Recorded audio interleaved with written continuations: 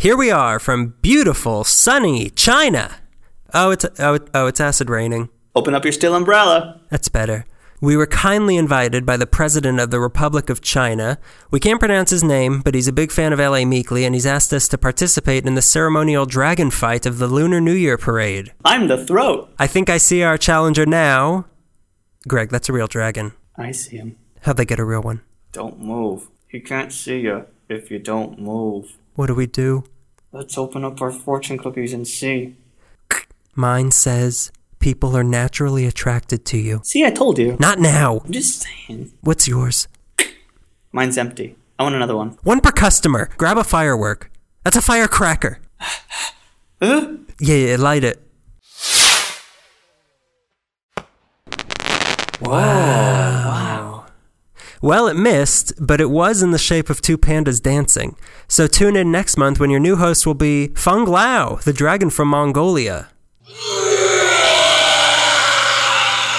No! We already did an episode on bank robberies.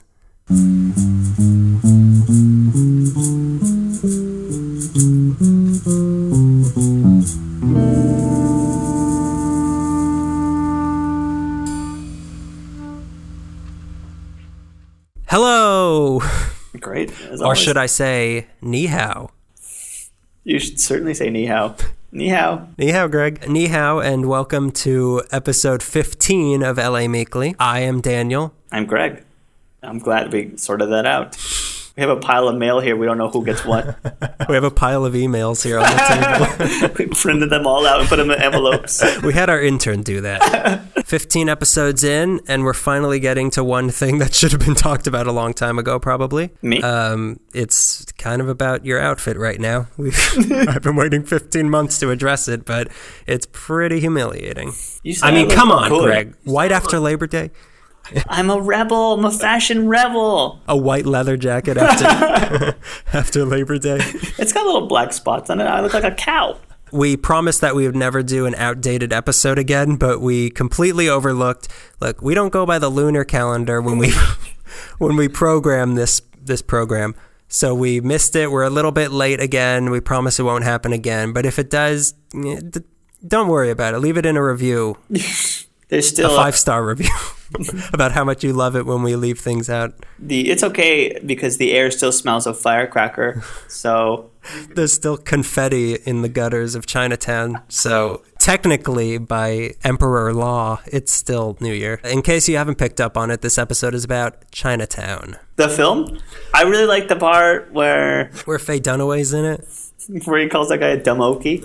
Really love that. I really like the part where Faye Dunaway. That's enough of that. That idea died really quickly. Doing research for this episode brought me anyways, ideas for at least like 4 other episodes because it's so interconnected because it's such a big part of LA that you're like, oh, we have to be talking about this. And so, if we hadn't talked about it already, we're going to be addressing things that we haven't discussed already because of this episode. Yeah. Great. What is a Chinese person? Where could they possibly come from? Am I Chinese? Well, by the end of this, we'll find out. I can tell you now, no. If you're listening to this, you're probably not Chinese. And that's my Chinese Jeff Foxworthy routine. You know you're Chinese when you're from China. When all the other members of your family are Chinese. When you have a last name that's, might be Wong, might be something like that. You might be Chinese, I'm just saying. Pretty racy stuff. Factual, but racy. So the first Chinese people came to California when the gold rush happened in 1848. They called this general area of the U.S. Gumsan, which means Gold Mountain. Oh, okay. That's just the first of many words in Chinese that we're going to offensively mispronounce yet again. I really wish that they kept that name and we lived at Gold Mountain. Or Gumsan. Or Gumsan. You ever chewed Gumsan? Their plan was to come to the country, strike it rich in gold, and then bring all the money back home. Problem was, not that many people actually struck it very rich in the gold rush, especially not Chinese people, because once the amount of gold being found started to dwindle, the U.S. government wanted to keep the money in the family. So in 1850, they instigated the foreign miners tax, which made non-U.S. citizens pay $20 a month, which is about $500 in today's dollars, to dig. Dig it. Dig it, man. Dig it, man. Well, don't if you're Chinese. Because it's a lot of money. People were pretty quick to get them to stop that tax because it's ridiculous, and people just didn't care if foreigners were finding gold. I have a feeling that's not true. Well, they just didn't want Chinese people finding gold. Oh, okay. So in 1852, another law came out that made only Chinese miners Oh my God. have to pay $2 a month in order to dig. Wait until you hear what happens to the Chinese people. We should focus all our racism. I'm tired of spreading it around. We should focus on one group of people. Things only got worse from there for the Chinese, and here it comes. Oh boy. This is basically I'll put my Kevlar on. Yeah, this is just a laundry list of how Chinese people were mistreated. So the Chinese population in California was centered around San Francisco because it was much closer to the gold rush action, but some of them started to make their way south. So the first census that came out after California became a state in 1850 showed that there were 2 Chinese people living in Los Angeles, 2 house servants named Ah Fu. When you tracked it down, 2 people, that's pretty remarkable. And Ah Loose. I am remarkable. So Remarked on that. The Chinese people that came to LA in the early days, they usually didn't come straight from China. The people that were coming to LA were coming from other parts of California. So there was a lot of movement between the Chinese in LA and San Francisco. By 1859, there were Chinese fishermen working off of Catalina Island. The 1860 census showed 14 Chinese people living in LA, and in the 1870 census, out of the 5,723 residents in LA, 234 of them were Chinese. Half of these people lived on a street called, here we go. Oh, I've been waiting a month to hear this. I've been working up the courage to pronounce this. Oh boy. Calle de los Negros, which Yes. at this time was turning out to be the epicenter of what was turning into something of a Chinatown. So now let's talk about this horribly offensive street for a little bit. It was between El Pueblo Plaza and Old Arcadia Street, which is that alley that's next to the old firehouse that's there. Okay, yeah. Calle de los Negros. The people who spoke English in town would refer to it as N-word Alley. Oh, okay. Only they did not pronounce it as politely as that. Wow, that's vicious. It's absolutely dirty and horrible. It was called such not because black people lived there, but because the Spanish people who lived there had darker skin than the other Spanish people living elsewhere in the city. Yeah. That is lazy. On the part of racists. Oh, you're saying Spanish people are lazy? The calle, which is what I'm going to call it from now on because I need to take 4 showers when I get home tonight. But it's not real, man. The calle was no longer than 500 feet and no wider than 50 feet, but between 1850 and 1856, it was the most dangerous place in the country. They called it the wickedest street on earth. Ooh. It stung the nostrils of all decent people. It was lined up and down with saloons and dives and brothels. In 1853, the average violent death rate in LA was 1 death per day, and all of this emanated from the calle. Oh my God, it was like Execution Alley. In March of 1855, there were 5 homicides in 24 hours on the calle, but the victims were of a class that could well be spared, so the city never really did much to clean it up. Yeah. I don't like the way that was phrased, but it was quite eloquent. Hey, I didn't phrase it this way. Talk to my lawyer, okay? Kurt? Yeah. Kurt Calle. Kurt Calle. So in 1877, the city finally renamed it Los Angeles Street.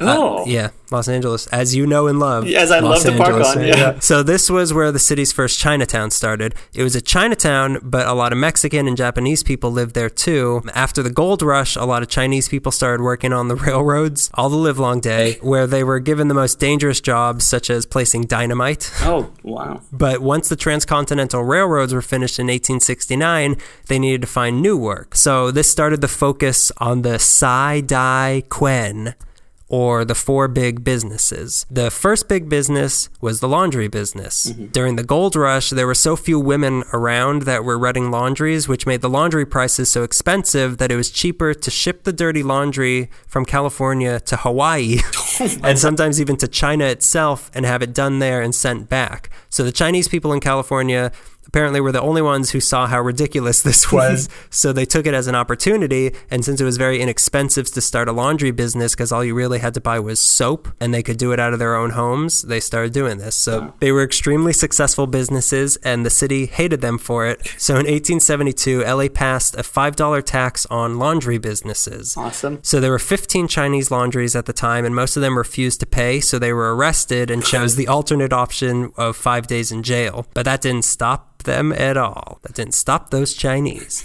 The peak of the Chinese laundry boom was in 1890 with 52 Chinese-run laundries that employed a total of 500 Chinese people. The second big business was agriculture. Many of the early Chinese to come to California were from the Xiyup province, where a lot of people were farmers, and by coincidence, the climate was similar to that of LA, so it was an easy choice to get some agriculture going. So there were Chinese vegetable farms in Watts, Linwood, Compton, Wilmington, and San Pedro. Most of the selling was originally done out of carts around the Olvera Street Plaza and at the horse stables that they had down by the LA riverbed. And by the 1870s, they were the dominant vegetable sellers in town. So if you wanted to eat your vegetables, you had to come through the Chinese. And nobody wanted to. Little boys are running away. The original reprimand to children was eat your vegetables, support the Chinese. There was pins made. That they would pin to Brussels sprouts. You had to eat the pins. There were stronger people back then. Every kid was a little tougher than they are now. Made sandpaper. Go ahead. So yet again, the Chinese were getting too successful for LA's liking. So in 1878, the city tried to pass laws to get Chinese vegetable sellers to buy permits, but the vendors striked, and since the city was so dependent on the Chinese for getting their vegetables, the city was forced to back down. The Chinese vegetable sellers showed their might again in 1886 when the LA Trades and Labor Council started an anti-Chinese boycott, but the vegetable sellers counter-boycotted and stopped providing the city with vegetables and forced that racist union to back down. While children everywhere rejoiced. In 1880, out of the 60 registered vegetable sellers in the city, 50 of them were Chinese. Wow. By 1894, there were 104 licensed Chinese vegetable sellers, and by 1900, a fourth of all Chinese men in the city were working in agriculture. So in response to the city growing and people needing designated spaces where they could get all their goods, the Hughes Market was opened up in 1901 at 9th in Los Angeles. I just realized, is that Hughes, like the old soup? Do you think that's connected to the old supermarket? I was just thinking the same thing. I'm trying to think of the logo in my head. It's a cartoon of a Chinese person holding a vegetable. Do you think that's connected? It can't be. No, impossible. There's no connection there. It's also called the Ralph's Market now. But first it was the Howe's Market for a little bit. Is it Hughes? Hughes, like Howard Hughes Market. Howard Hughes Market? It's mostly just pee in a jar. Pee and fingernails. It could be connected. It might be. Well, bonus episode. Oh, Jinx, you owe me a bonus episode. I'll just step outside and work on a bonus episode. You wrap this up. So it was so successful, this market, Howard Hughes Vegetable Market, it was so successful that it kept growing, and a separate market dedicated completely just to vegetables was opened in 1903 called the Los Angeles Market Company at 3rd and Central. Okay. Is that the Los Angeles Market? So things were going well for a while, but in 1909, there was a dispute between the vendors and the people who owned the market. So the place splintered into two different markets. There was the new Los Angeles Market Company on 6th and Alameda. Ooh. And then City Market on 9th and San Pedro. Sold. Exactly. Well, yeah, it's a market. So City Market... You idiot. What did that even mean? God, you're dumb. So City Market was started by a Chinese American named Louis Kwan, but it was a place not just for Chinese vendors, but also for white vendors and Japanese vendors. It opened on April 3rd, 1909, and as many of the workers there were Chinese, grocery stores started to spring up around that area that were catering to what Chinese people liked. Mm-hmm. So this started to draw people who were living in Chinatown but worked at City Market to move to this area, and it created a sort of second, smaller Chinatown in the nearby area and stretching into the East Adams area. It was more of a Chinese suburb as opposed to the urban squalor that was Chinatown. Some families, they even had their own houses as opposed to the multi-family tenements or Bao Wang Lo that people were living in real Chinatown. Yeah. It was like a Springfield-Shelbyville rivalry between the two places. What a perfect way to put it. So they had sports teams that would play against each other, like the Guardsmen and the Wakus and a Cathay team, during which games people would watch and yell racial slurs at the players, of course. My favorite kind of games is where I can go and just yell that at people. You know That's what the game. So City Market got so successful that it grew 3 blocks to the south up towards 12th Street and 1 block west stretching to Wall Street. So it did so well that the white shareholders in that market knew that they wouldn't be able to force out the Asians that they had planned to do for so long. Yeah. So many of the white shareholders pulled out and went to the much whiter honky-tonk Los Angeles market company. Boring. So, which put the City Market in a serious spot where they needed to come up with $70,000 to keep them open. Sounds like a movie I'd watch. Wait till you hear, this is the best part of the whole story. They were saved at the last moment by the Asparagus Association. The AA? Yet again, another last-minute salvation by the Asparagus Association. I think I came to the wrong AA. It's not what I was thinking it was. Asparagus. They had their own association. Yeah, they got a whole 12-step program. 12-step to the perfect casserole. The third step is salt. The Chinese workers at the market had tough lives. They would wake up at 2 a.m. and then work 18-hour days. Jeez. So stop complaining. You, listener. I see what you're doing. You think you're tired listening to this? Imagine being Chinese. Imagine being Chinese and having to listen to this. So their main competition in the vegetable game were the Japanese, who were equally adept at farming. The best thing to happen to the Chinese vegetable sellers was Executive Order 9066 on February 19th, 1942, when all the Japanese, in case you forgot, when all the Japanese in the city got shipped off to Santa Anita Racetrack and the Tuna Can Camp. Refer to episode Monsters. So all of a sudden, the Chinese had no vegetable competition, so things were good for the Chinese. On the other hand, this was arguably the worst thing ever to happen to Japanese vegetable sellers. It was a time of great prosperity for the Chinese vegetable sellers, and they, along with the white farmers, were buying up all the abandoned Japanese land. So the City Market Chinese community, it lasted a while, but once the Chinese population started to move around later on, and the Japanese came back after the war, the Chinese community there started to disperse, and by 1952, there were only 25 Chinese families left in that area. So the market itself is no longer there, but there's a lot of fabric and flower markets in the area. Mm-hmm. But if you sniff really hard, you can still smell bok choy.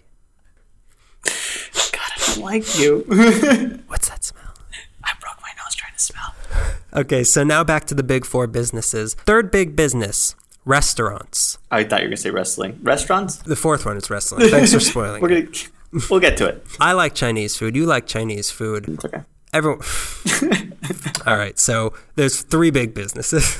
According to Greg, there's 3 big businesses. A lot of Chinese restaurants opened up to cater to people's curiosity of what were Chinese people eating. The 4th big business satisfied an even greater curiosity, gambling. So Chinatown was full of gambling houses, and if you give a town a place to gamble, they're probably going to ask for an opium den. And while you're at it, throw in some saloons. So Chinatown became LA's red light district. It contained a third of all the city's saloons were in Chinatown. White people were repulsed by the squalor of Chinatown, but it was where they went when they wanted pleasure. Because if you're going to dig into your vice, you want to go somewhere really seedy to do it. Yeah, not in my backyard. Your backyard. So the central avenue of all this sinfulness was called Sanchez Street, which was 1 block west of the Calle. This was the place to get Chinese prostitutes. Oh, did I mention they had prostitutes? No, but you kind of figured. Many of them. Yeah, come on. You could opium. They go hand in hand. Literally. Yeah, because you got to hold their hands. So prostitution was a big thing. Eventually, the city banned it in 1909. But not in Chinatown. Anything goes. Chinatown was mostly a bachelor community because most of the original immigrants from China were men. The first Chinese woman came to LA in 1859, but she married everybody. She was the Chinese woman. Not many women followed her. A Chinese woman was a rare sight if you saw one in Chinatown, and it was probably best that way because most of the women who did come over didn't so much come over as were kidnapped. So the early Chinese women in LA had mostly either been kidnapped or otherwise tricked into coming. And once they arrived, they were sold as slaves or indentured sex servants for terms that could last 4 years. And the local police would help this human trafficking because they knew that people liked it and they were customers. And they were monsters. Yeah. If one of the women would escape, the young LAPD and other men of the law would track her down and collect the reward that was offered for her freedom. So in 1875, the U.S. tried to put a stop to this behavior with the Page Act, which made it illegal to bring Chinese women into the country for the purpose of prostitution or slaves or anything like that. That wasn't a law already? No, why would it be? What do you mean? Why would Chinese women have rights prior to 1875? That just doesn't make sense. It's nonsensical. So with this, though, it kind of spread to basically no Chinese women allowed, which led to there being even more single Chinese men that actually encouraged prostitution further. So not all the Chinese were working these low-level jobs like this. No offense to farmers, laundry people, restaurateurs, and prostitutes in the 1800s. Some of the city's Chinese residents were attorneys. Some of them were dentists and doctors. Some, of course, worked in Hollywood. Show business, Greg. The show business. The show me business. Show me the money. God damn it. Business. So even if the people of LA as a whole didn't like Chinese culture, Hollywood did. Yeah. Prime example, the Chinese theater, which I never thought about that. At long last is now finally owned by Chinese people. It's funny. Comedy. Humor. Irreverent. Edgy. Sensual. Offensive. Canceled. Rebooted by a dragon. So in most of the early movies, Chinese characters would, for the most part, be played by white actors in yellowface. But there were a few Chinese actors who were able to break through. People like Chai Hong, who started out as a bellhop as the Alexandria Hotel, which is still there downtown. We like to look at that sometimes. And became an actor many referred to as the celestial comedian or the Chinese chaplain. He had recurring roles as a character named Charlie, who looked a lot like Charlie Chaplin. Another guy, James Wong Howe. Yeah. You know him? Yeah, he's famous. You should. I know him. I know him before. He was an actor? I thought he was a cinematographer. No, he was a cinematographer. Yeah. You're right. And he also owned the Ching Hao restaurant at 11386 Ventura Boulevard in North Hollywood, because I guess he didn't make enough money from cinematography, even though he was nominated for 10 Oscars and he won twice. The first Chinese vaudeville performer was Li Tung Fu, who would tour the country and would sing opera solos and do Scottish accents. Oh, really? Yeah. I would love to see that. There were a bunch of Chinese actors who got work in the Charlie Chan movies, but the most important one to us in LA was Anna May Wong. Woo! Not Anna May Wong. Anna May Wong. 3 words. Yeah. What? Better names. Well, no, it's one word. Anna May Wong. Anna May Wong. She was born Wong Liu Song on January 3rd, 1905 on Flower Street in our very city, Baltimore. She grew up in Chinatown and would see the film crews shooting movies on Marshall Street, which is right near the laundry that her parents owned, and she decided that she wanted to act. So she would beg the film crews for parts in the movies, so much that they eventually referred to her as CCC, or Curious Chinese Child. They loved alliteration. They loved it. And racism. Couldn't get enough of it. Eventually, she did get to act in several movies. In 1921, she was in Bits of Life, co-starring with Lon Chaney Sr. Oh. Connections. So in 1922, she got a starring role in The Troll of the Sea, which was the first color feature made in Hollywood, and she was the star of it. In 1924, she was in The Thief of Baghdad with Douglas Fairbanks, the husband of Mary Pickford, and she became an international star. Not Mary Pickford, but her also. Anna May Wong was the most famous Asian actor outside of Asia. In 1927, she was at the groundbreaking ceremony of the Chinese theater along with Charlie Chaplin himself. She put the first rivet in the structure. Really? In the ground. That's amazing. So unfortunately, Hollywood was set on making Chinese characters in movies usually be evil villains or otherwise some sort of helpless idiot. So she was starting to get typecast, which she hated. So in 1928, she moved to Europe to do some acting there. But then Hollywood started to promise her better things, a la F. Scott Fitzgerald and William Faulkner. So in 1930, she moved back to LA, but those parts never came. Boy. She was in Shanghai Express with Marlene Dietrich in 1932. but in 1935, when MGM was making The Good Earth, they chose a white actor in yellowface over her, the most famous Chinese actor in town. Paul Mooney.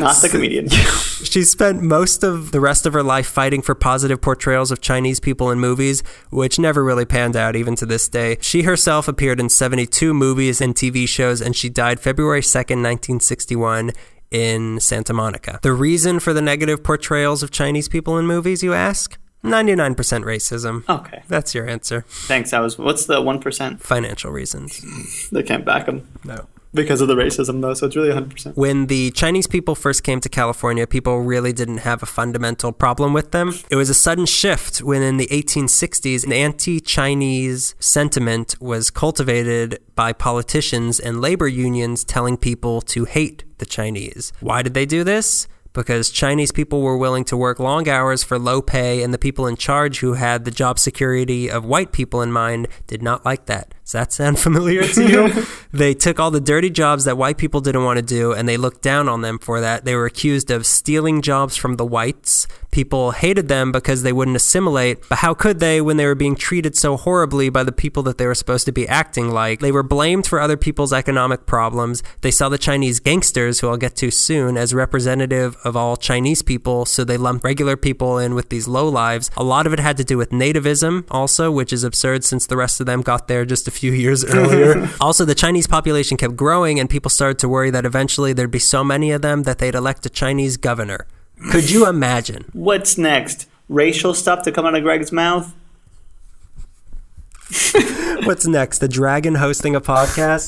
And with all the gambling and the horse stables that were down there, the city segregated the area even further. All of this led to a neglect for Chinatown itself. The city didn't get around to giving it basic services like plumbing and proper street lighting for years. The streets of Chinatown didn't get paved until 1930. The Chinese weren't allowed to own property either, so the residents of the buildings that they were living in, like I said, they're tenements basically, they were not in charge of maintaining them, so they started to decay and the whole area started to look run down. Chinatown was a ghetto, basically. And the Chinese people were constantly being attacked. They were being harassed. Some Christian organizations saw this as an opportunity to swoop in and try to convert the... This is a quote. They were trying to convert the heathen Chinese. Someone cut them off from talking? You didn't pronounce the last two letters back then. That's the worst part. If it was part. A minority, you wouldn't pronounce their last two letters. Okay. One such attempt was featured in the drawing on the cover of Harper's Weekly in 1894, a drawing of pastor singing in the streets in Chinatown. So on the plus side, the missionaries did help teach people English, but with things being as bad as they were, the Chinese community had to look to themselves for protection because there was safety in ethnic community. Yeah. They helped the people who just got in from China to get used to life in America. During the Depression, the Chinese at City Market were hit really hard, so the community there would pool its money into what was called a hui, and they would give it out to whatever families were struggling at the time. There were various organizations that were formed to help each other out, like the Wai Lung Kung Sa in 1890, and eventually all these separate organizations were united under the Chinese Consolidated Benevolent Association. CCBA. Did you just say Curious Chinese?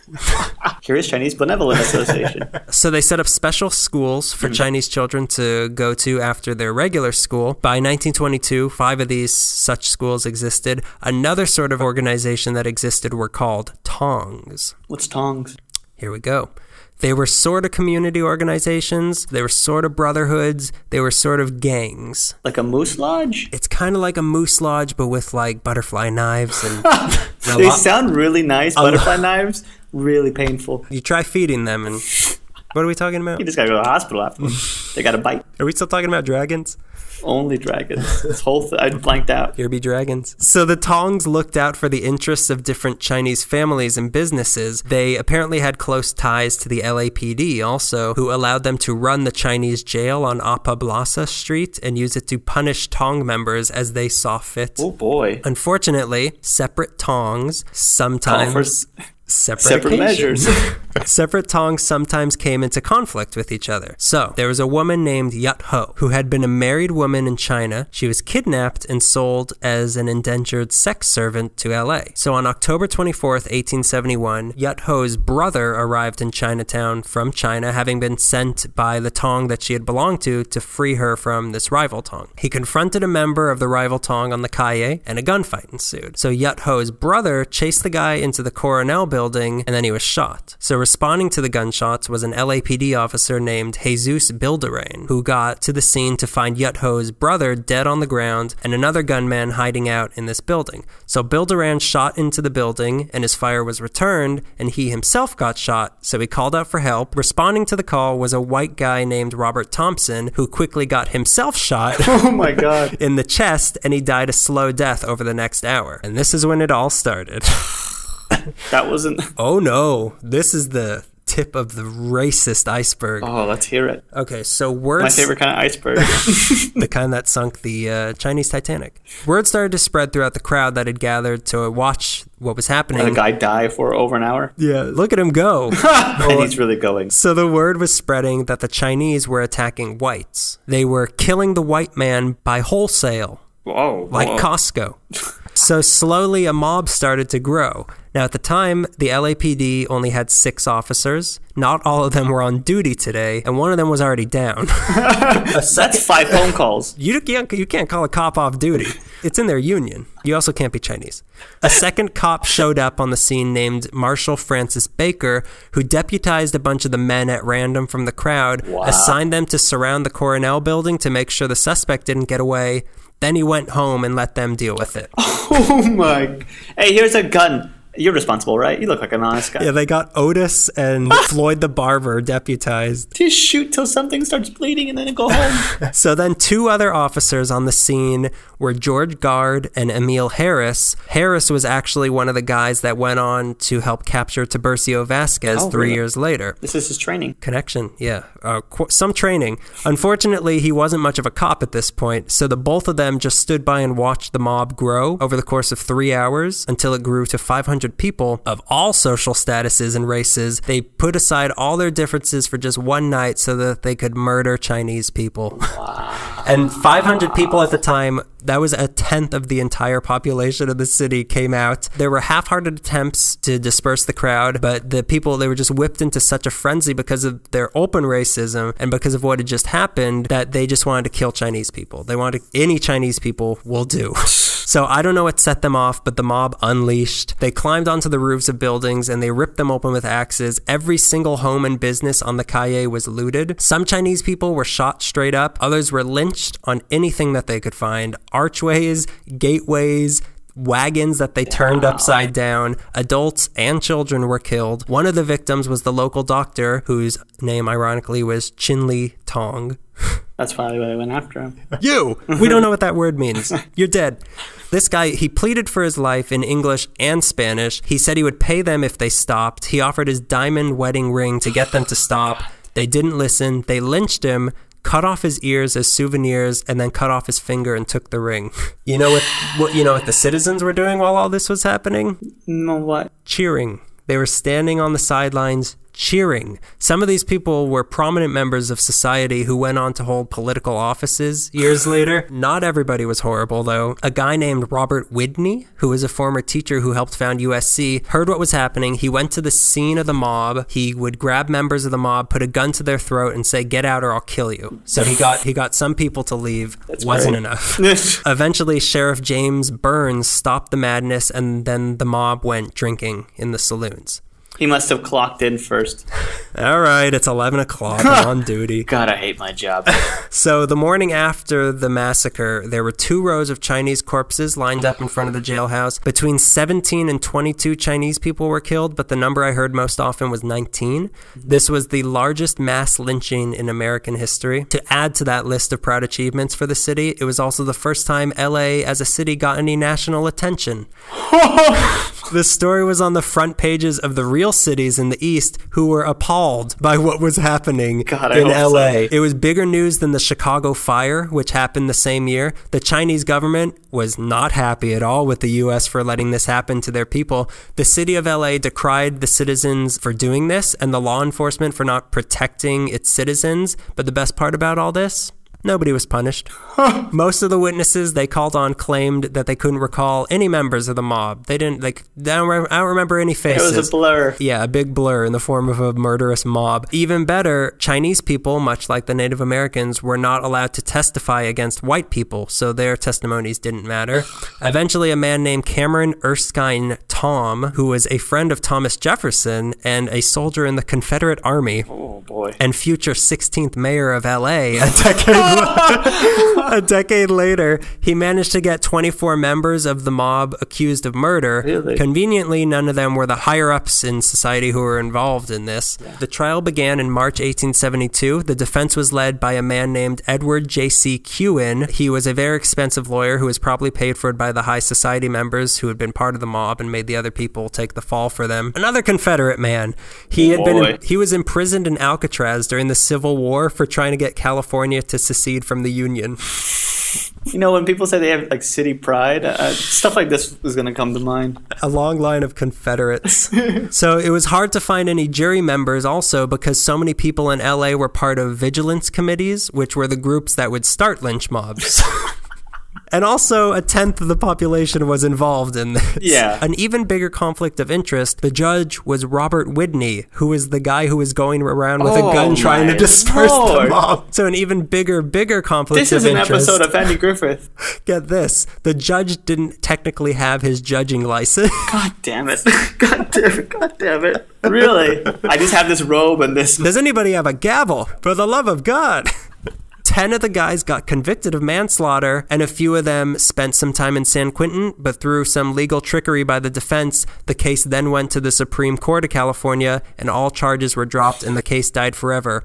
Also dead forever, the 19 innocent Chinese people who were murdered. This was the last lynching in LA's disgusting history. These people, they got away with treating Chinese people like this because there was nobody around who wasn't Chinese that was saying this is wrong. Yeah. They were made to feel like it was okay to kill Chinese people because they're Chinese people. Their Chinese lives don't matter. So what's the big deal? So this incident is not very well known because LA at the time was trying to get a nice reputation and they were trying to attract more white people to come move here. So they swept this under the rug as quickly as they could. History tried to forget it because it's just so shameful and it's completely unforgivable. So let this be your friendly reminder from LA Meekly. We're disgusting. There's a plaque on the sidewalk in front of the Chinese American Museum that tells the spot of where this massacre happened. Really? And things did not get better from here for the Chinese. Here we go. Buckle up. Hold on to your... Click. My buckle. Hold on to my what? Your red envelopes from Chinese New Year. So 1882 brought with it the Chinese Exclusion Act, which forbid Chinese immigration and prevented the ones already here from becoming citizens. Awesome. This was the first law in U.S. history excluding an ethnicity of immigrants from entering the country. As a result, local business owners in L.A. refused to hire Chinese workers. Then in 1892 came the Geary Act, which took the Exclusion Act and went a little bit further and required Chinese people to register themselves for a permit to be in the country, which they would have to have on them at all times or else they would be deported. And in 1893, the first Chinese person was deported by this law right here in LA. So in 1913, then, the California Alien Land Law was passed to prevent immigrants ineligible for citizenship from owning land. Problem is, the Chinese were already made ineligible for citizenship by the Chinese Exclusion Act, so now they were also not allowed to own land. They're just making up laws left and right. What else can we take away from them? What else could possibly happen to the Chinese people? Let me ask it. What else can possibly happen to the Chinese people? Nothing. They're fine. November 6th. Oh, boy. 1885. Oh, I hate when you give specific dates. That means something bad's going to happen. The little old community of Pasadena. Some white people went out one night and they started throwing rocks through the window of a Chinese laundry. Of course. It's just another November night. So one of the rocks hit a lamp, which fell over and caught the building on fire. The Chinese people living in the building ran away while the white people proceeded to loot it. and then chased the Chinese people. So the next day, the lovely people of Pasadena were angry with the Chinese for the fire, and they hanged an effigy of a Chinese person on the ashes of the burnt buildings. They were then given 24 hours to leave Pasadena, and more than 100 Chinese people were forced to leave downtown Pasadena and resettle to the area south of California Street and east of Fair Oaks. What else? Yes, what else? Oh, in both 1886 and 1887, large parts of Chinatown were burned down by arsonists. The arsonists were never punished, and the Chinese people whose lives were destroyed got no insurance money. Despite literally everything going against them, though, the Chinese people still managed to thrive. Chinese culture was novel enough that Chinatown became a tourist destination. The herbalist services were very popular amongst the non-Chinese. In the late 1800s, they started to be invited to participate in the Fiesta de Los Angeles parade. In 1895, they were allowed to have public celebrations of the Chinese New Year with dragons. In 1898, a reverend named Ng Poon Chu, a.k.a. Wu Panzhou, you might know him as that, started the Hua Mai Sun Po, which is the Chinese-American morning paper. This was one of the first Chinese newspapers in the country. In 1904, Chinatown was visited by Dr. Sun Yat-sen as part of his global tour to get support for the Chinese Revolution, and he would then go on to be the first president of the Republic of China. Yeah. He invited us to some parade or something. Yeah. I don't remember. Yeah. So by 1880, the Chinese population in LA was 1,169. Many more Chinese came to LA from San Francisco after the big earthquake in 1906, and by 1910, it was almost 3,000 Chinese people. At its peak, between 1890 and 1910, Chinatown had spread across Alameda and took up 15 streets, 200 buildings. They had 3 temples. They had their own telephone system. There was even a Chinese opera house located between Ferguson Alley and Marchesalt Street. It was the largest Chinese community south of San Francisco, but all things must pass. Ironically, it was a railroad that shut down Chinatown. LA wanted to build a new station for the new railroad that was coming to town. A Union Station. What do we call it, though? But what do we call it? Let's call it Displaced Chinese People Station. I like the ring of that. They chose the location they did because it was right next to the Pueblo Plaza, and they thought that that would help promote this weird new idea that they wanted to brand LA with, of having this romantic Mexican-Spanish past, but still being really white. And also ignore all those Chinese people. Yeah. So this was a chance for them to finally get rid of Chinatown, or at least relocate it to a poorer part of the city so it wouldn't be such a central eyesore. There were disputes between the city and the Apablasas and the Sepulvedas, who owned the land that Chinatown was on. Mm-hmm. But on December 12, 1913, the Apablasas sold their part of Chinatown for $310,000 to Southern Pacific Railroad. And on November 7th, 1914, all the land east of Alameda was sold. And then on May 19th, 1931, the courts approved moving forward with Union Station. The land sat for a little bit, but on the morning of December 23rd, 1933, the razing of Chinatown began. The Chinese were evicted from their properties, and since they couldn't own land and nobody wanted them, they didn't know where to go. They scattered around the city. Many of them moved to the city market area as a haven. What was the old Chinatown is now 14 feet below the tracks of Union Station. In 1987, when they were building the underground metro, they uncovered a bunch of artifacts from Chinatown, many of which can be seen at the Chinese American Museum at 425 North Los Angeles Street, which is off of the plaza at the end of Olvera Street. It's on the street that used to be the Calle, and it's in the last surviving structure of old Chinatown. All looks lost for the Chinese, but hope came in the form of an engineer from USC named Peter Suhu Jr., who convinced the city that the Chinese could own and maintain their own property and become a self-sufficient community, so he helped the community raise money to relocate to a new Chinatown. Take it, Greg! Well, off the bat, I'm gonna go sleep. It was Peter Soho Sr. that did that. Peter Soho Jr., guess what, was his son, another junior. He ran Universal. for a good time. A Tale of Two Towns, or more specifically, a town and a city. So I'm going to be talking about two people and two different attempts at creating a Chinese community in Los Angeles after Old Chinatown was razed. They happened simultaneously, and although both had good intentions, one of them lacked an authentic touch necessary to not burn down. They were like competing community ventures. So we'll discuss Christine Sterling, a prominent Los Angeles socialite and civic leader. She was renowned for creating Olvera Street. She was known as the mother of Olvera Street. Her project... The only mother of Olvera Street is Mother Mary Superior, blessed be she. Her American name is Christine Sterling. If you ever wanted to transfer over, I thought so. I got a lot of apologies to make. I've got to return a lot of candles from the 99-cent store.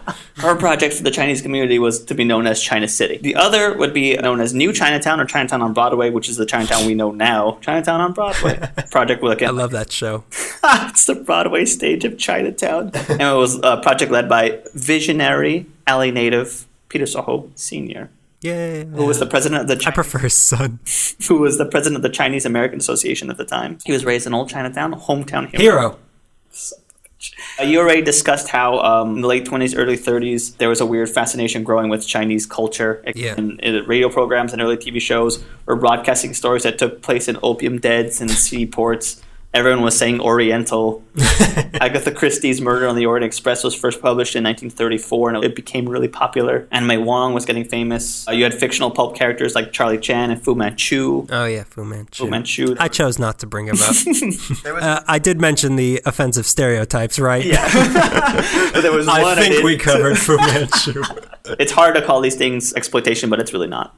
It's really not hard to call these things. Christine Sterling's first big project in Los Angeles, like I said, was Alvaro Street, which is going to get its own episode, but it's important for me to bring it up because it puts into context what kind of woman Christine Sterling was and what she saw for China City, so I kind of had to bring it up. The story goes that 3 years prior to it being erected, Sterling was walking around the area where the original Spanish outpost was, and it was really desolate. It was unpaved, and it was muddy, and all the old structures were broken down, and she kind of understood that this spot had significance. Via Adobe was there. It's the oldest brick building in our city. So she had the I idea. think I've been in there. Have you been in there? Yep. Unless it's crumbled. I was somewhere. You were somewhere, weren't you? I crumbled it. I just walked in there. I'm like, you know what? The cookie crumbles. That's the way the Avila Adobe crumbles. Like a cookie. Like a cookie. Like a pan dulce. So she had the idea to recreate a Mexican village in that spot and have it be a tourist attraction. Mm-hmm. So she went full force like a busybody old lady with big ideas does, and she pushed city officials and business leaders to get the area going as a tourist attraction that could reflect the city's Mexican roots and influence. 3 years of that, pushing for it, and it became a huge success, and it's still a staple for any first-time visitors of the city. The thing about it, though, is that Sterling and the many officials behind the project didn't consider involving the Mexican-American community. Why would they? Why would they? Yeah, why would they? Why would they didn't include the Chinese in movies about Chinese people. Why would they invite Mexican people to anything? We want it to be authentic, but not really. Authentic in like a white way. Did you say right or white? Both. So only later did Mexican-American business owners and merchants join in, and they authenticated the process of what Alvaro Street was kind of going for. But it took a while. Bootleg Dodgers. Bootleg Dodger shirts. Let's make sure you wear those dresses that we see in movies. To show how whitewashed I am, I don't think about Alvaro Street that much. After reading this, I kind of understand it now as like a Disneyland-style regional exhibit, the way like New Orleans Square or it's Critter Epcot Country. Center. Yes. It's a sliver of Epcot Center. Oh, but didn't blow our Alvaro Street load. You kind of did. So Alvaro Street is right across from Union Station, formerly Old Chinatown, like you brought up. And Christine Sterling is probably high off the success of Alvaro Street. So she thinks like, oh, who's the next voiceless ethnic community that can help? The Greeks, the Ethiopians, perhaps? Greek George's Ranch. We can bring back. Sterling set out to create another tourist destination, but this time it would be Oriental style, which I kept reading and I still don't feel great about it. It was going to be the Chinese equivalent to Alvaro Street, and it was going to be known as China City. She declared that the Chinese need a Chinatown, but again failed to rally the actual Chinese community behind her or gain any insight into their needs. I keep hearing about a meeting that took place with the Chinese community leaders that keeps being referred to as a token meeting. They're just, yeah, we met Chinese people once.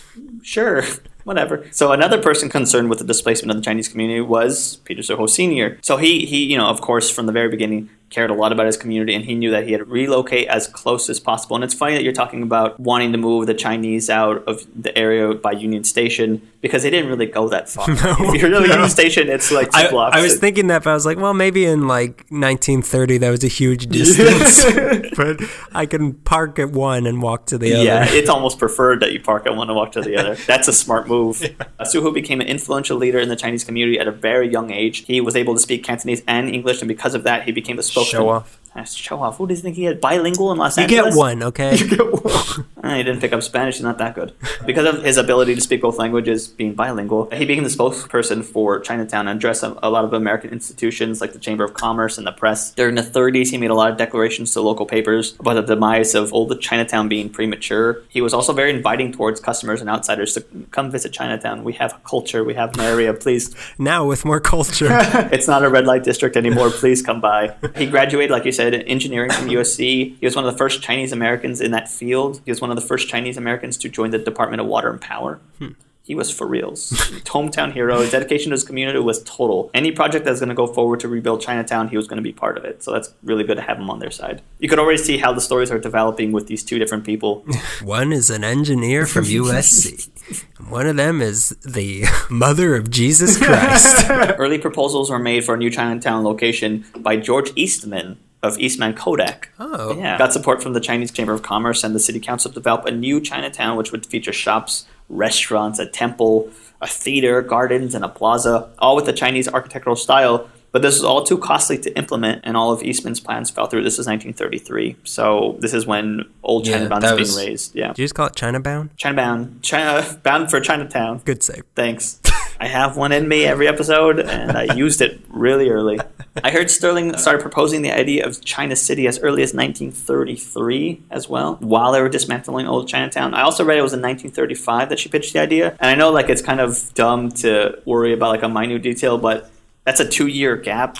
Well, it's kind of like, do I need to watch it like crumble to nothing, or do I have the hindsight to be like, oh, they're gonna need somewhere to go? Yeah, because there was like a 5-year gap between one Chinatown existing and the next one opening, so they were just like merry wanderers, as I like to think of them. Only they weren't so happy. They were actually really sad. They didn't have a lot of rights either. They didn't have the right to be sad. And a new law passed.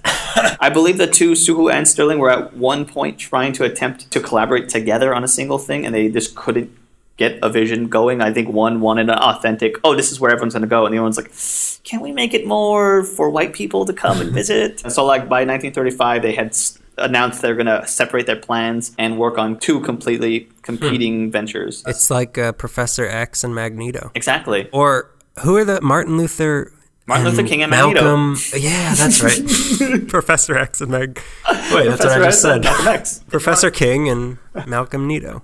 Malcolm Nito. Christine Sterling went out and began approaching high society business leaders for backing. One of the biggest names to be included in this was Harry Chandler, the owner of the LA Times.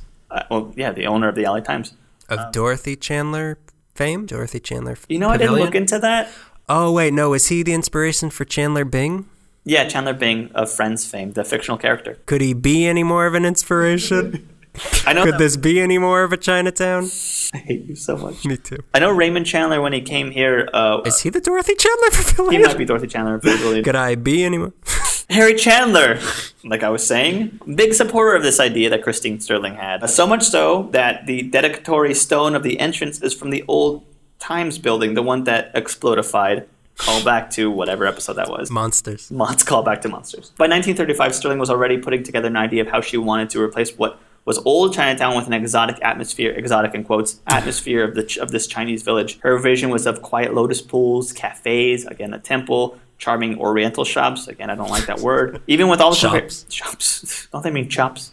Even with all the comparisons to Albero Street, I still have a difficult time kind of picturing the differences between China City and Chinatown. There's not a lot of pictures of China City, but one of the best and simplest descriptions of the place I read was American promoted Chinese operated amusement center designed to attract tourists. And this was China City. This was China City. That really sums it up really well to me. And in the same blurb, they also refer to it as Oriental Oasis in the midst of Los Angeles' oldest section. That's catchy. Vague, the way they like it. It was to be bound by Main Street, Ord Street, Macy Street, which is now Cesar Chavez Avenue, and New High Street. I think I got an idea where it is, but I didn't write down any of the shop's name, but I know I parked there a lot. So I'll leave a map online with pictures on our blog. But I kind of have an idea of where you park. It's like a 2-block radius from what I understand. On the other side of the block, the new Chinatown project was underway as well. In April of 1937, the LA Chinatown Project Association and a number of guests and leading citizens, including Peter Suhu, met with Herbert Lampan, who worked with the Santa Fe Railway and was a big supporter of the Chinese community. They all met at the old, mispronounce this, Tui Far Lo restaurant, one of the oldest Chinese eateries in Los Angeles. Lanpan was essential in securing the land for the Chinese community so he could help rebuild Chinatown. Like I said, he worked for the Santa Fe Railway Company, which a few episodes ago we learned had its own hospital, later to be called the Linda Vista Hospital, which was now a haunted retirement home. I don't know if he had anything to do with that, but... He insisted it be haunted. We're going to need a lot of gang members killed here in the 80s. I know it's a long time away, almost 50 years, but I need you to take care of that for me. No, not Tong members. Gang members. Gang members. He was the one who bought the land right there where New Chinatown, or Chinatown, is now. The Los Angeles Chinatown Project Association, which has one big name, planned fundraising, site acquisition, design, and construction all at this meeting. Money was raised among the Chinese Americans without bank financing or loans. No land acquisition or construction could proceed without upfront collection of all required funds. The project was almost entirely funded by the Chinese community itself. It was really by Chinese for Chinese. Many of the shop owners from old Chinatown...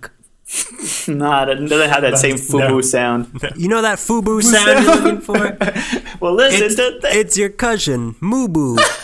Mubu, FUBU. Many of the shop owners from Old Chinatown put money forward to reopen their shops in this new project that was emerging. But it was kind of pricey. So some of them had to go over to China City, which was kind of, I don't want to say a put down. I keep putting down China City. It accepted the Chinese community, but it wasn't the same as being in New Chinatown. It was a legitimacy thing. They got Earl Webster and Adrian Wilson as the architects for New Chinatown. And the goal was to build 62 units over 1 square block. But of course, they expanded over time. 3 groups of buildings were constructed along Jinling Way for the initial phase of the project, which is a little by the Alpine Rec Center. So Harry Chandler and Christine Sterling were successful in raising the financial backing to move forward with their project, as was Preeta Suhu with a connection to Lanpan. Over the next 2 to 3 years of construction, a war of words between the two projects played out in the city's papers. Each project tried to paint the other project as doomed to fail. Christine Sterling claimed that the new Chinatown would not be accessible to the poorest members of the Chinese American community, which wasn't necessarily false, and that Suhu and the Chinatown Project Association lacked the business foresight to pull the project off. While Suhu and his group claimed that only Chinese Americans could successfully build and create an authentic replacement for old Chinatown, which also wasn't necessarily false. Both areas finished with their projects roughly around the same time, June 1938, but China City held its opening ceremony 3 weeks prior to New Chinatown. They got them by 3 weeks. Can you believe it? Yeah. Yeah, they were faster workers. It was smaller. Obviously, why would you even guess that? I mean, were you stupid? You brain dead?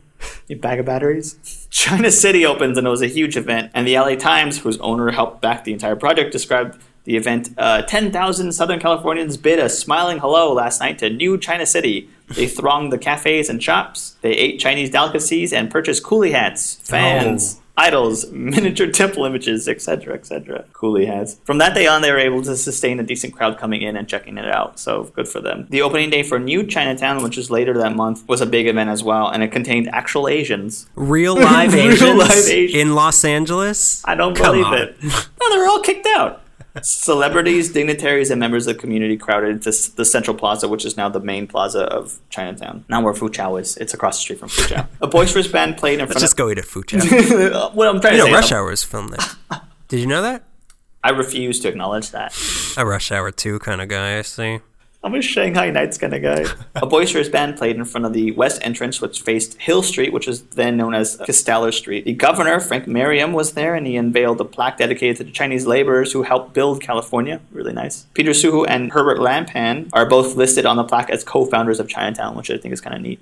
New Chinatown was one of the first open-air walking malls in the country. A Central Plaza featured an arcade of shops, which I guess is what you call that. It's not the same thing. They come in arcades. Yeah, they come in arcades, yeah. A unit of shops is known as an arcade. That's one arcade. Many of the and a pairing of Chinatowns is called... I got nothing. It's called Los Angeles. Good one. L.A. Meekly. Any chance we get, we'll bring it up. Los Angeles. Los Angeles. Did you say Los Angeles? I'm getting a phone call here. Los Angeles on the line. Here's an Oscar for being the best. Yeah, I got 400 angels here. I don't know where to send them. Well, City of Angels, Los Angeles, of course. Many of the shopkeepers had moved their businesses and reopened from old Chinatown, those who could afford to anyways. The architects behind the plaza, Webster and Wilson, wanted to create a family atmosphere which was inviting, which is why it's an open-air plaza. The design of the plaza was set to reflect the influence of traditional Chinese architecture with an emphasis on the forbidden city of Beijing. Ooh. Don't go there, it's forbidden. Don't recreate it, it's forbidden. There was a real aim to please Chinese and Chinese Americans of all generations. which was really nice. The streets of the plaza have very specific names. Jinling Wei was named after the Street of Golden Treasures in Beijing. Zhongqing Road refers to Chiang Kai-shek, the president of the Republic of China at the time. Meiling Wei was named after his wife, the first lady, if you will. Sun Mun Wei is a tribute to Dr. Sun Yat-sen, who was the founder of the Republic of China. That's the guy who came to visit. Yeah, that's the guy who invited us. Oh. There's also a street named after Herbert Lampham called Lei Min Wei. How do you say his name? Lei Min Wei. Lei Min Wei. Oh. Oh. Stupid Americans. There's an inscription at the top of the West Gate which means gathering the best of Los Angeles, which was translated by the founding members as cooperate to achieve, which I think is really neat. Even though these two rival towns could not cooperate to achieve. Yeah, I was thinking, is it required that at all times there needs to be two Chinatowns, like a Sith Lord and his apprentice at all times in the city? Yeah, you need a rivalry. There needs to be a rivalry at all times. It's what drives the Chinese. China City had street names like Dragon Road and Shanghai Street. I don't get it. Yeah, I once fought a dragon. Gave him the old Shanghai. The old Shanghai Street, Yeah, as they call it. Shanghai Daniel. They call you Tokyo Greg, though. I didn't want to say anything. He's the king of the Tokyo... Chick, chicky, boom, boom, chicky, boom, chick, chicky, Tokyo Greg. So, New Chinatown had legitimate Chinese names as their streets within the plaza. China City had names like Shanghai Street. Dumpling Way. Dumpling Way. China City featured things like a Lotus Pond restaurants. It also had a temple. They also had Chinese rickshaw rides. It had a 2 gateway entrance, one of which had a large stone wall designed after the Great Wall of China. To keep the Chinese people from New Chinatown out. Yeah, we're not about merging this community together. Their sign on the other said community against all. Much of the materials used for the construction were donated. Like I said, there was a dedicatory stone used from the old LA Times building. There was pink sandstone from the old federal building. Those infernal machines! There was pink sandstone from the old federal building, which was used for the gate, the stairs, and the wall. Bamboo poles were donated from the Parks Department. Cobblestones were donated from the Streets Department. China City also consisted of a lot of narrow, mysterious alleys that contrasted the open-air plaza of New Chinatown. It was to reflect the seedy alleys in China, which you definitely want to recreate. They recreated that for almost 100 years in old Chinatown. What happened? And they didn't like that. This reminds me of the street down the street where everyone was stabbed. Their main court was called... And lynched. Their main court at China City was called the Court of Four Seasons. And from the photos, it actually looked really neat. Although Disneyland-like, it looks really neat. It had a pagoda, which housed the Lotus Inn restaurant. The Chung Dat Lo restaurant was known for its village-style fried shrimp and horn nut meal for 25 cents. What was the last thing you said? Horn nut meal. Horn nut meal. Horn nut meal. So the Chung Dat Lo restaurant also ran a delivery business that supplied Chinese food around the neighborhood. No confirmation on whether this was the first instance of Chinese food delivery in our city. The main plaza would also feature the House of Wang. This requires some explanation. To help flesh out the Chinese-style architecture, a donation was made from MGM's Louis B. Mayer with set pieces from the 1937 Hollywood blockbuster The Good Earth, which you brought up. A film set in China with very few Chinese people. Life imitating... They had yellow skin. Oh my God. An MGM film, The Guys Who Treated Fitzgerald So Well. The Good Earth was filmed on a 5-acre ranch in Chatsworth and made into a replica of a Chinese farmland. Did you say that? No. The author... And neither should you. The author, Pearl S. Buck, and the film's producer, Irving Thalberg, both envisioned an all-Chinese or Chinese-American cast, hopefully to star Anna May Wong. But the studios pushed for an American cast, fearing that the general milk-faced public would kill themselves without an accurate Anglo portrayal of China. So they hired Paul... Who do I root for? Whose side am I supposed to take? I just want to beat this film up. I don't know. There's something in me. It's bugging me. They hired Paul Mooney, not the comedian, as Wang Lung, and his wife Olan was played by Louis Rayner, with offensive makeup provided by Jack Don, who did makeup for Wizard of Oz.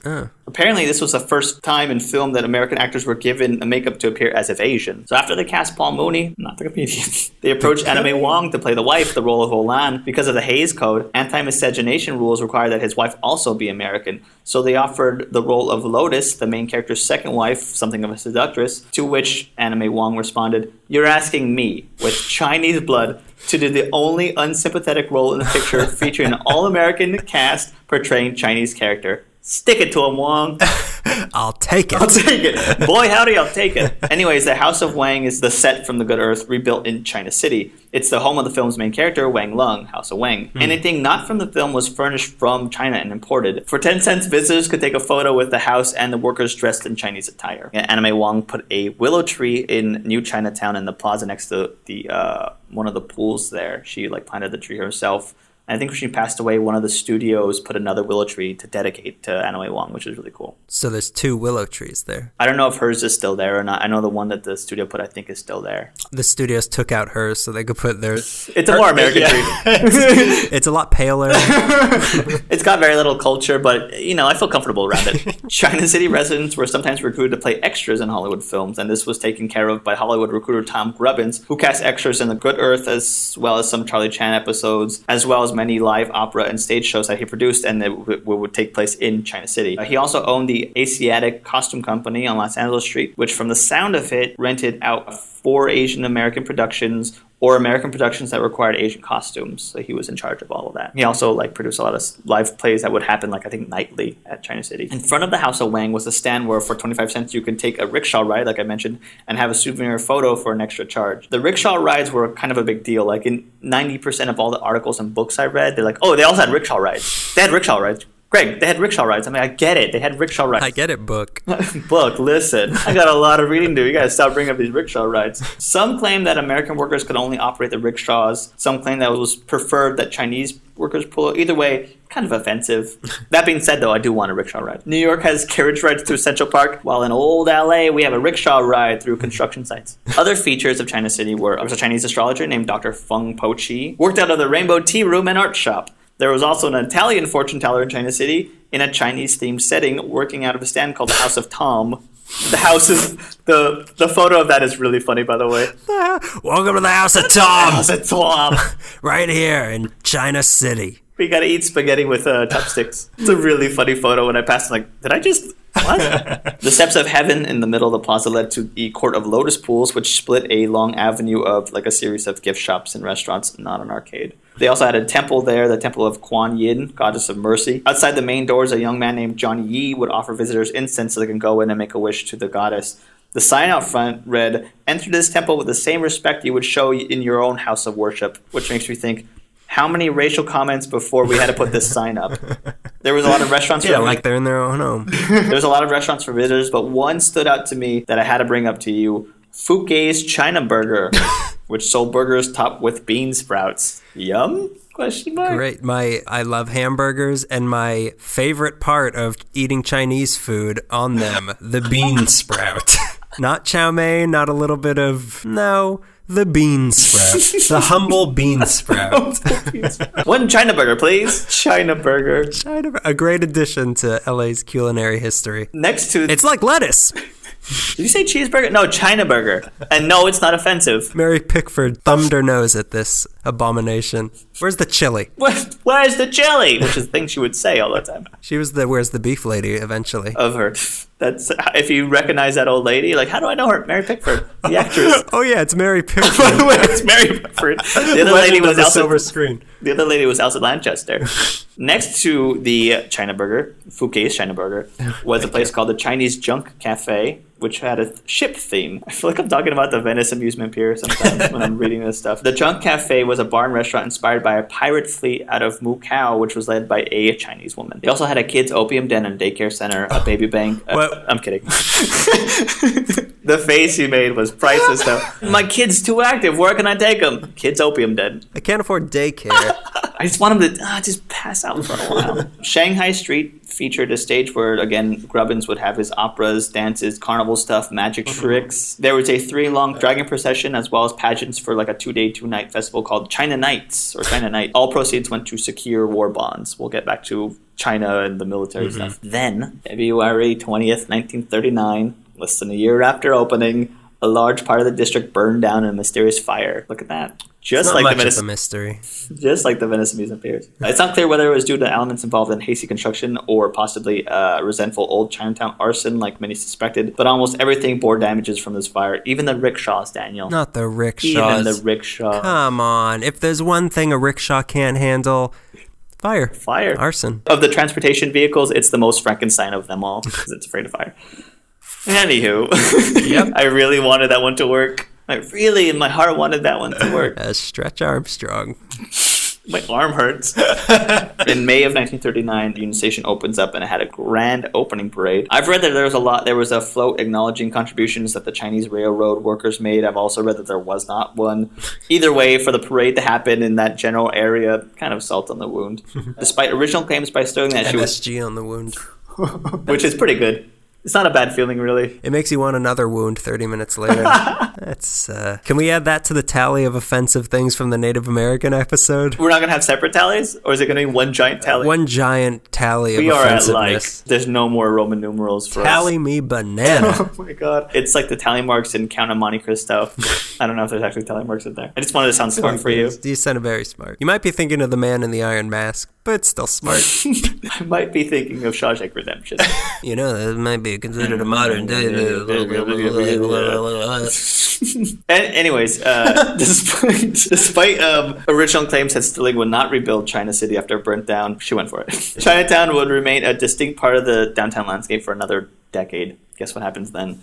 In 1941, Chinatown led the Moon Festival, a 3-day celebration which brought in about 30,000 people in attendance. It's like the original Woodstock. Yeah, it was original Woodstock. Hendrix was there. Richie Havens was there. Anyone who said they had a good time wasn't really there. They must have been somewhere else because it was miserable. If you remember Moon Festival, you were probably there. Yeah. I mean, it wasn't, Yeah. Things didn't get too crazy. It's actually kind of boring, Moon Festival. Anyways, at this very boring Moon Festival that went on for 3 days and everyone said was great, they raised money for the United China Relief, which was giving money and supplies to Chinese refugees from World War II. And of course, Anna May Wong participated. Go Wong. In December of that year, 1941, I think you brought this up, the Japanese attacked a naval base on Pearl Harbor. After that, there was a lot of resentment towards Asians, referred to podcast that time forgot. The CCBA, the Chinese Consolidated Benevolent Association, sold 4,000... The curious Chinese boys that are adults. We are the boys that are adults, but we're not Chinese. Anyways, the CCBA sold 4,000 buttons that simply read China to Chinese Americans just to distinguish them from the Japanese. So they wear a button that said China. Wow. Yep. You know who else had to wear things that would differentiate them? That's horrible. It is. Which I'm sure Japanese Americans living in California who had nothing to do with the bombing of Pearl Harbor were kind of like, shut up. Just stop. That's a bean. Or maybe they bought them. Leave me alone. Imagine being Japanese and coming home to your parents and you had a China button. They're like, huh, what's that about? Nothing. You just see who's going to be here a little bit longer. There's a photo of a guy at work wearing a sort of like a back patch on his work jacket that says, me Chinese, please, no Jap. Just wanted to make sure you guys knew. Offensive to two cultures there. Members of the Chinese community joined a protest in Long Beach in 1938 to boycott against the sale of scrap iron to Japan. So there was like a growing resentment between Chinese and Japanese people in California. I wonder why, which you brought up already. During World War II, the Chinese American men in Chinatown formed the California State Militia Chinese Reserve to show their patriotism in the face of anti-Asian sentiment. Sadly, in April of 1945, Pierre Suhu passed away to a cerebral hemorrhage. His funeral procession was half a mile long. It traveled through the streets of Chinatown and it went all the way to East Adams, which is like, I believe, on Western, off like the 10 freeway, which is... East Adams is where the City Market Chinese community was. Is that... So they probably wanted to bridge the gap. Yeah. Interesting. It is interesting. Then, in 1948, China City burned down again. The second fire proved to be a setback that they could not rebuild from. Again, this cause of the fire... Arson's come in twos. It's true. You're right. Theory formulated and proven right now. Old Chinatown, China City twice. LA Public Library twice. I think some of the piers I think each pier burned down twice. Really? Yeah, except for POP, which burned down. Well, it was burned down after being closed for many years. Is there some sort of Illuminati that you have to sacrifice a landmark, a growing twice. You have to sacrifice a growing landmark twice to the lizard people. To appease them, to keep them out of the tunnels, so we can keep stuff down there. We just want to keep our archives down there. Christine Sterling was living comfortably at 935 Chavez Ravine Road when she was evicted along with many Mexican and Italian families that lived in that area to make way for Dodger Stadium, which is another episode. To think a woman like that getting dislocated. I mean, anyone could get dislocated. It was very easy. Accidents happen.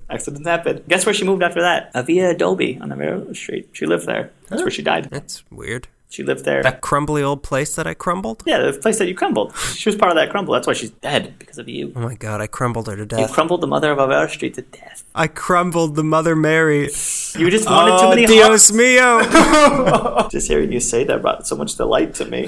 I wasn't expecting that. Anyway, she's dead. She lived to be 82 years old. She died in 1963. So she got to see China. She was a little crumbly herself then, towards the end. Too many hugs.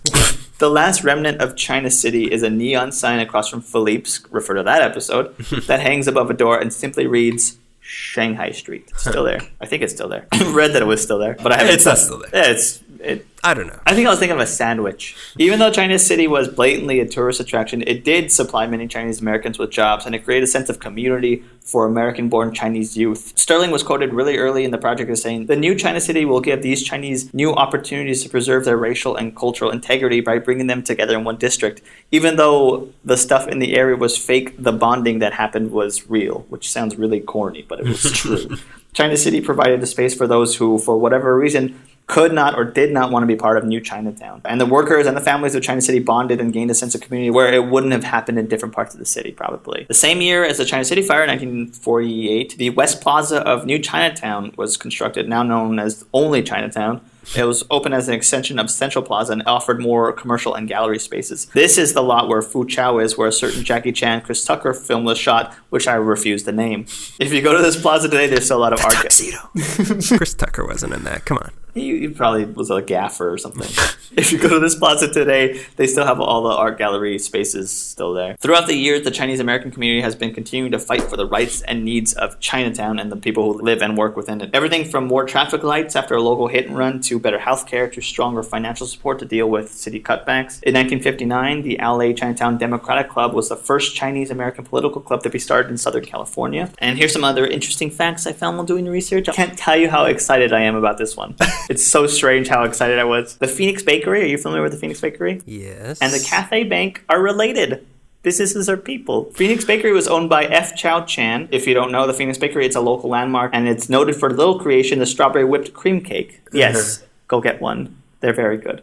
After co-founder F. Chao Chan's application for a savings and loan institution was denied. Yeah, that sounds delicious. Isn't it good? When people get rejected from their bank applications, it's I'll live for another day. He got rejected for the umpteenth time, and he was advised by a law professor that he and a group of people who owned and operated Phoenix Bakery that they should apply for a commercial bank charter instead. As a result, Cathay Bank became the first Chinese bank in LA, meeting the banking needs for the community. Chow and the associates first led the way with the Cathay Bank and later the East West Federal Savings Bank, two of the oldest Chinese American financial institutions in California. This was in 1962. So the same guy who opened and owned Phoenix Bakery is the same guy who started Cathay Bank.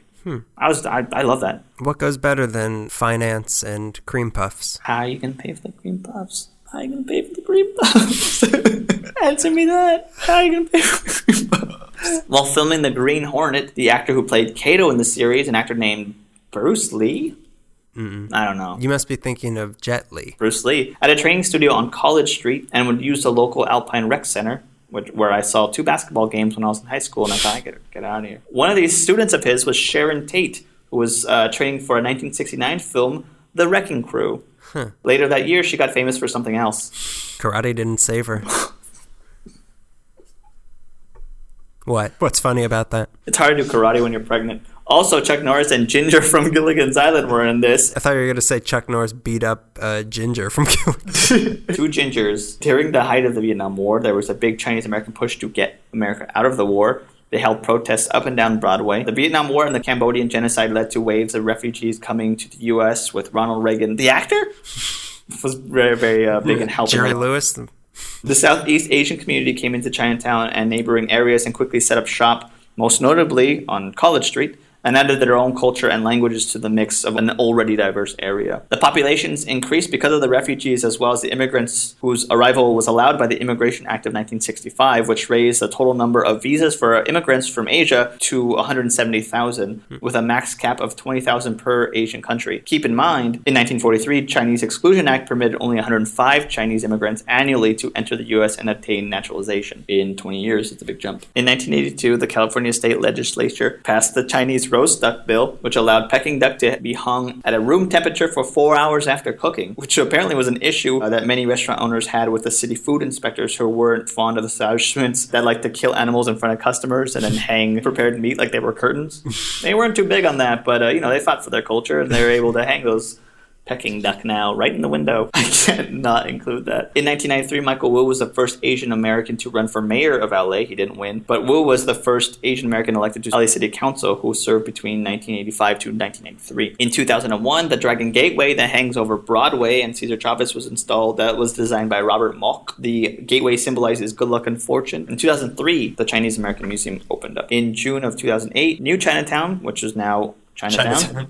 Celebrated its 70th anniversary, and in 3 years, come summer, they'll be celebrating their 80th, so we should be there for that. At the 70th anniversary, the evening kicked off with the Lindy Hop, swing dancing, and a 30s fashion show. Where was I? What's more Chinese than that? What's more Chinese than the Lindy Hop? Hop. Hop. That's Hop Louie. Hop. Should we get drinks right now? A hip hop. If you hip the hip hip hop. They just had a big Chinese New Year celebration that neither one of us could attend this year. Nope. But I do have some confetti cannons waiting for me. And I've got 400 pounds of poppers I'm going to dump on your house. We're going to burn some buildings down. We're going to contribute our burning effigies to the lizard people to get more listeners. The Chinese community is very supportive of each other because they had to be.